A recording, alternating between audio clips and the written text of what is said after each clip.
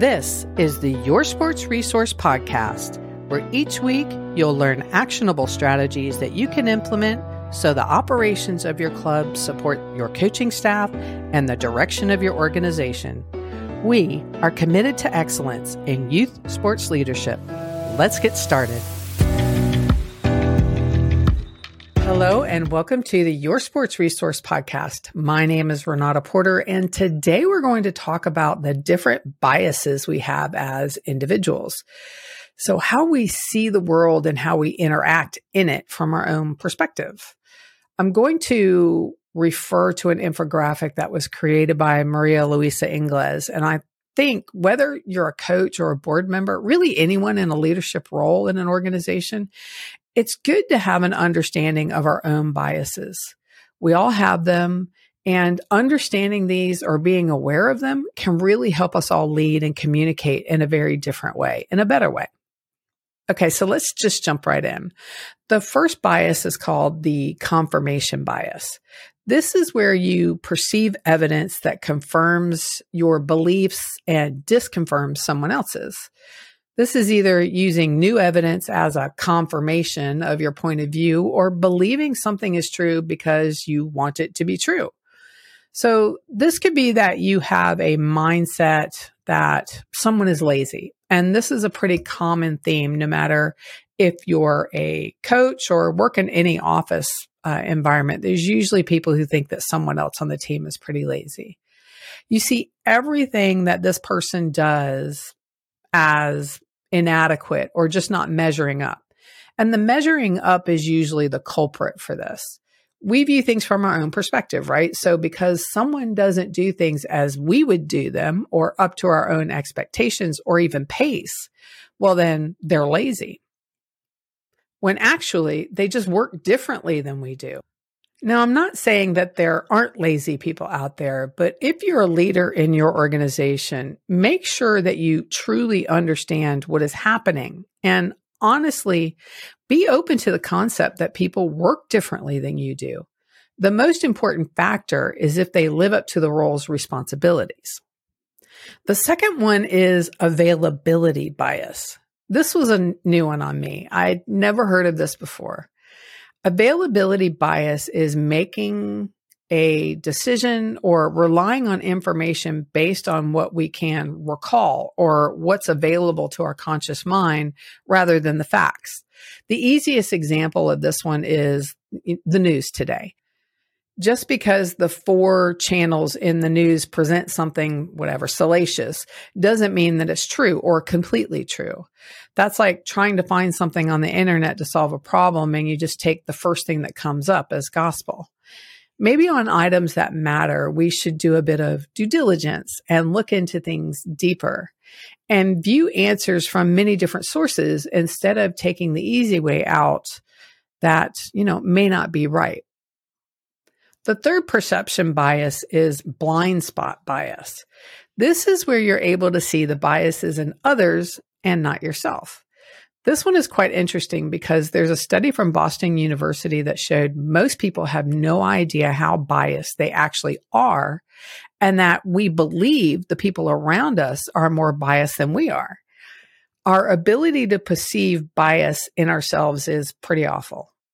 This one is a bit harder to work through because how do we solve for something that we aren't aware that we're doing?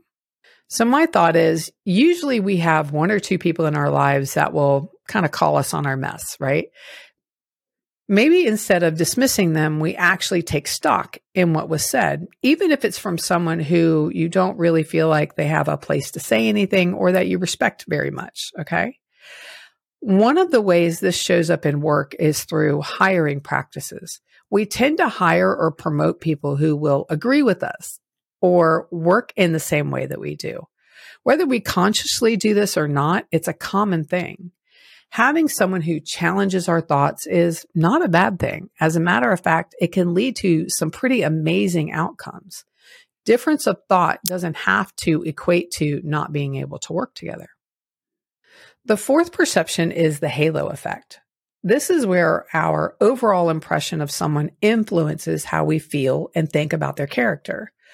This belief is because, maybe they're positive or successful in one area, and you just assume that they're going to be likely to succeed in other areas. Often this is just simply where we judge a person's qualities based on unrelated attributes like their physical appearance. As an example, we've all experienced assuming because someone is dressed really professionally that they have a higher status or higher in the workplace than the person who's wearing a t-shirt. I had an experience where about 20 plus years ago, so I was in my 30s, when I went to a restaurant with a client here in Dallas, and the front area was just a bit of a mess. It was a flurry. And the person trying to seat us was really flustered, trying to sort the tables, who was going to go where. And my client was just absolutely obnoxious about the whole thing. At the end of the dinner, we were given desserts on the house by the owner for our patients, right? Which made me chuckle because there's, really absolutely no patience involved. But anyhow, he insisted on seeing and thanking the owner, dismissing the waiter to go run and fetch the owner. The owner was the person who was trying to seat us. She had several staff call in sick, which is why she was flustered. So the assumption is that the hostess and the waiter, for that matter, are less important than the owner. I'll never forget that night. It kind of made me laugh all the way home after dropping them off. Okay, the last two perception biases. Number 5 is false consensus. This is where we believe that how we think is normal and that others think the same way, that our attitudes, beliefs, and behaviors are typical of the everyday average person. How I often see this transpire within organizations is that managers or leaders assume that they know what their people want because, after all, they want what I want or I want for them, right? Another example is just because we get along really well, or you and I are talking and things are going really, really well, that people assume that I often have the same political beliefs or religious beliefs or whatever beliefs as they do. I think the lesson here is that it's a good thing that everyone has their own beliefs and attitudes. Just don't assume that theirs matches yours. And I often find that's a good thing. For me, I found when I talked to my team, what I assumed they needed wasn't always right. So I always made it a point to have a check-in and confirm my thoughts. The last one is the transparency bias. This is where we overestimate how much our thoughts are transparent to others or visible to others. We've probably all seen memes about how we judge people. It's that picture where what we assume we know about a person is a giant circle versus what we actually know about them is that little teeny tiny circle in the picture.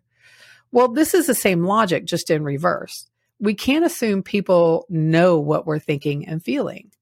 This is the biggest reason why there are disagreements, whether it's personal or professional. I remember I had 2 people on my team who just could not get along. It seemed like no matter what new project or activity came along, they were just always at odds. One day, against the recommendation of my boss, I put them both in a room with me to just hash it out. Basically, I told them it has to end, and it was dragging the team down, and frankly, I was getting tired of it. So I facilitated a conversation that allowed them to share what their latest issue was, and really what it all came down to was the fact that they assumed each other understood their position, meaning their role, and just that they were being combative. So when we sat down and had that exercise of explaining why each side felt the way they did, giving them the space to express their feelings and why they did things or worked in the way that they did, it was kind of like a really giant light bulb when they understood where the other person was coming from. So as a leader, you can't assume that everyone knows what's going on in your head and then be offended when you feel they are being dismissive or contrarian. The responsibility lies with you to explain and make them aware. So I hope these perception biases made sense to you and give you something to think about as a leader in your organization. I also wanted to tell you about one of my all-time favorite books. I may have already brought this up before, but I'm going to say it again. It's called Leadership and Self-Deception by the Arbinger Institute. This book is along the same principles of viewing the world from our own bias, but it tells them in a story format. So it's a learning tool for leaders, but told in a story so you can relate. And it's a pretty amazing book that I got through in like 2 days. And I'm not someone who reads really easily. Honestly, I have to force myself to read purposely every day. And I thoroughly enjoyed this book and I read it quickly, and I'd highly recommend that you go and find it. All right. Well, thank you for listening today. Please subscribe, rate, and review this podcast so more people can find us. We really appreciate you. Also, you can always find more resources and tools and articles that will help you and your club on yoursportsresource.com. Thanks for spending time with me.